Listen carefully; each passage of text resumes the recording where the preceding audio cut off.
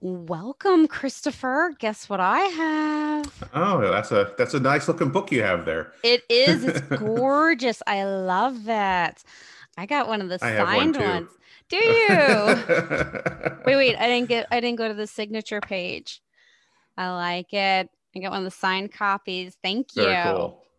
So we always start with talking about art, and you are a creature artist. You are a monster artist. Yes.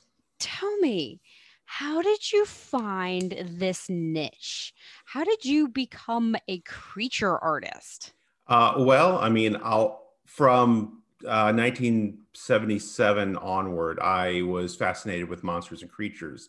I was 3 years old when I saw the movie Star Wars and the cantina scene, and it kind of just changed everything that I thought about. And I was huge into Godzilla, and when Dungeons and Dragons came along, I first discovered the miniatures with all these monsters, and I didn't want to play the game. I just wanted to get the monster manuals and just read about these monsters.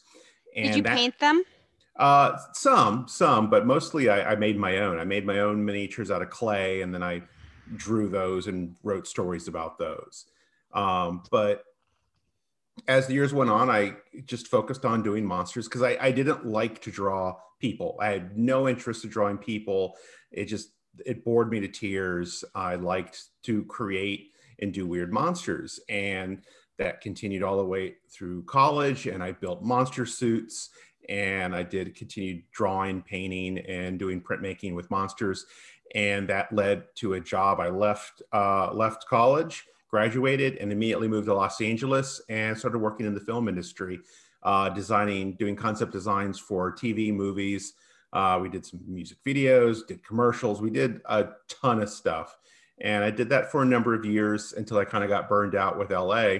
But before I left, I started making contacts in the tabletop gaming industry. And I made the transition when I left LA to start doing stuff in the gaming industry. And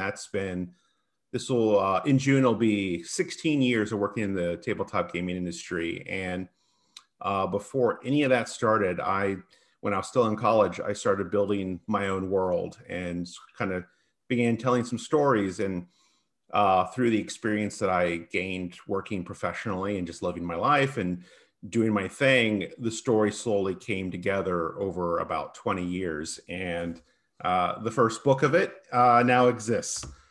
This is a phenomenally deep book. I mean, this is an epic world. I was reading I love the character synopsises, would you Yeah. call them? I'm not quite sure what to call them. I mean, I've got some tabs here. Like this one says, coolest bong ever. Oh Page 192. I don't yes, know if it's the really a thrice. bong, but it's No, awesome. it's just the pipe, It's so because cool. It's like an elephant and it's Indian and it's foreign and it's alien. It's just so cool. yeah, the Um, thrice have certain characteristics to their physiology that the thrice. allows others to become intoxicated to varying degrees upon depending on what part of their bodies you consume. Ooh. So So they're a delicacy. they can be. They're also illegal in some places. So this has been 20 years in the making. Uh, for the idea is 21 years in the making. Uh, uh so um I first started envisioning it in 1998. So I guess it's Hmm. going to be 23 years soon. But so I created the first character, Ithra Vandalia, which is the main protagonist, the main voice of the book. I designed and created them in school, and it was just kind of this weird dragony monster thing within its workshop. And there was something there. It was, the story began, and I never could get rid of the idea, and it just kind of lingered with me. And about 10 years after school, oh, actually, oh gosh, it's been, Did yeah, you I go think it to was, art school? I went to Florida. I went to FSU, Florida State University, and I got a fine arts degree. So I have a bachelor's in fine arts.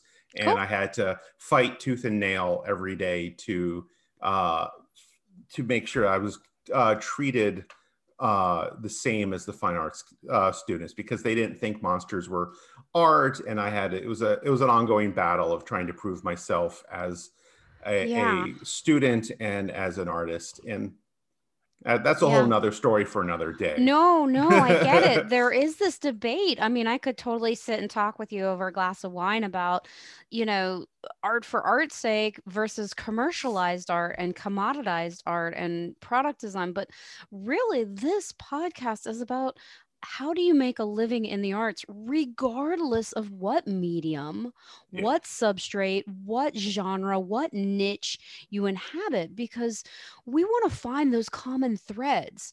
I want to find those themes, the secrets, if you will, of how do you make a living as an artist, whether you do an abstract expressionist painting, whether you're a monster developer, creature creator, or we just had John Paul Caponegro on. Hmm. I spoke with Maggie Taylor yesterday, and she's kind of, do you know the name? Yeah, I know the name. Yeah. Oh, and so I mean, all these different genres, they have common things in common. And so I think there shouldn't be elitism between the different fields, is what I'm saying. They shouldn't be, but I know, but there is. So yeah, can I read this one little thing? Because I think it's awesome. sure. You have a little section here. It says, the minds of mathematicians and artists are both warped and deviant. I have toured some of the studios and laboratories of the so called greats in the fields of art and mathematics, and I have found them wanting. In each, I have discovered rotting piles of unspeakable filth on the floor or even work tables. It is as if it is not even there to these sad individuals. I am no artist, and my head was never meant for mathematics. But how they can work with that stench and that ghastly sight, I do not know. If that is the price for creative genius, then they can keep it to themselves. I love it, but I just love the first line.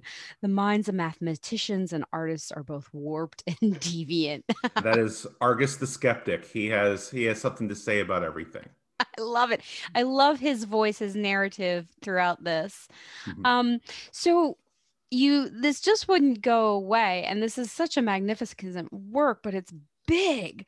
I mean, Yeah. the drawings and the story, you're both a writer and an artist.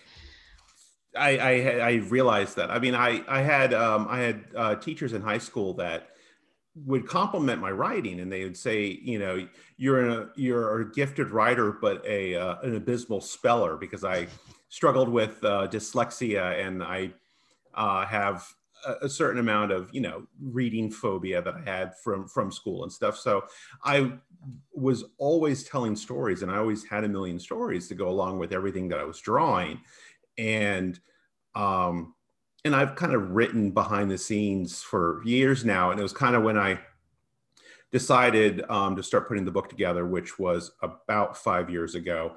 I realized that more and more that it was going to be a work of words with images to help make sure that everything's visualized correctly, and that the stories I wanted to tell needed to be told with words and not images. So, how do you put together a book of this magnitude of such images and words? Let's talk about your process for just a minute, because I love to pick the brains of artists on something like this. Many moons ago, when I was part of the illustration masterclass that Rebecca Gay runs every summer, they had a guest artist and writer. And unfortunately, for the life of me, I'm blanking on their name. But one of the best pieces of advice that I ever got was that making a book is impossible. It just can't be done. But you can do a drawing, and you can write an outline, and you can write a couple paragraphs, and then you can write another drawing, or you can draw another drawing, or you can do a painting, and then you can maybe write a chapter or two, and then you can draw a map, and then you can work on your outline and do some editing. And that was the approach that I took. You can't sit down and make a book. It's just impossible. And like, you just can't sit down and make a painting. It takes steps. There's steps and iterations, and they grow.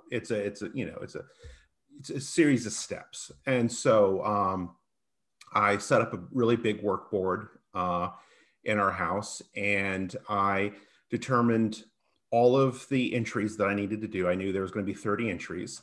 So I put up placeholders for all of the art. And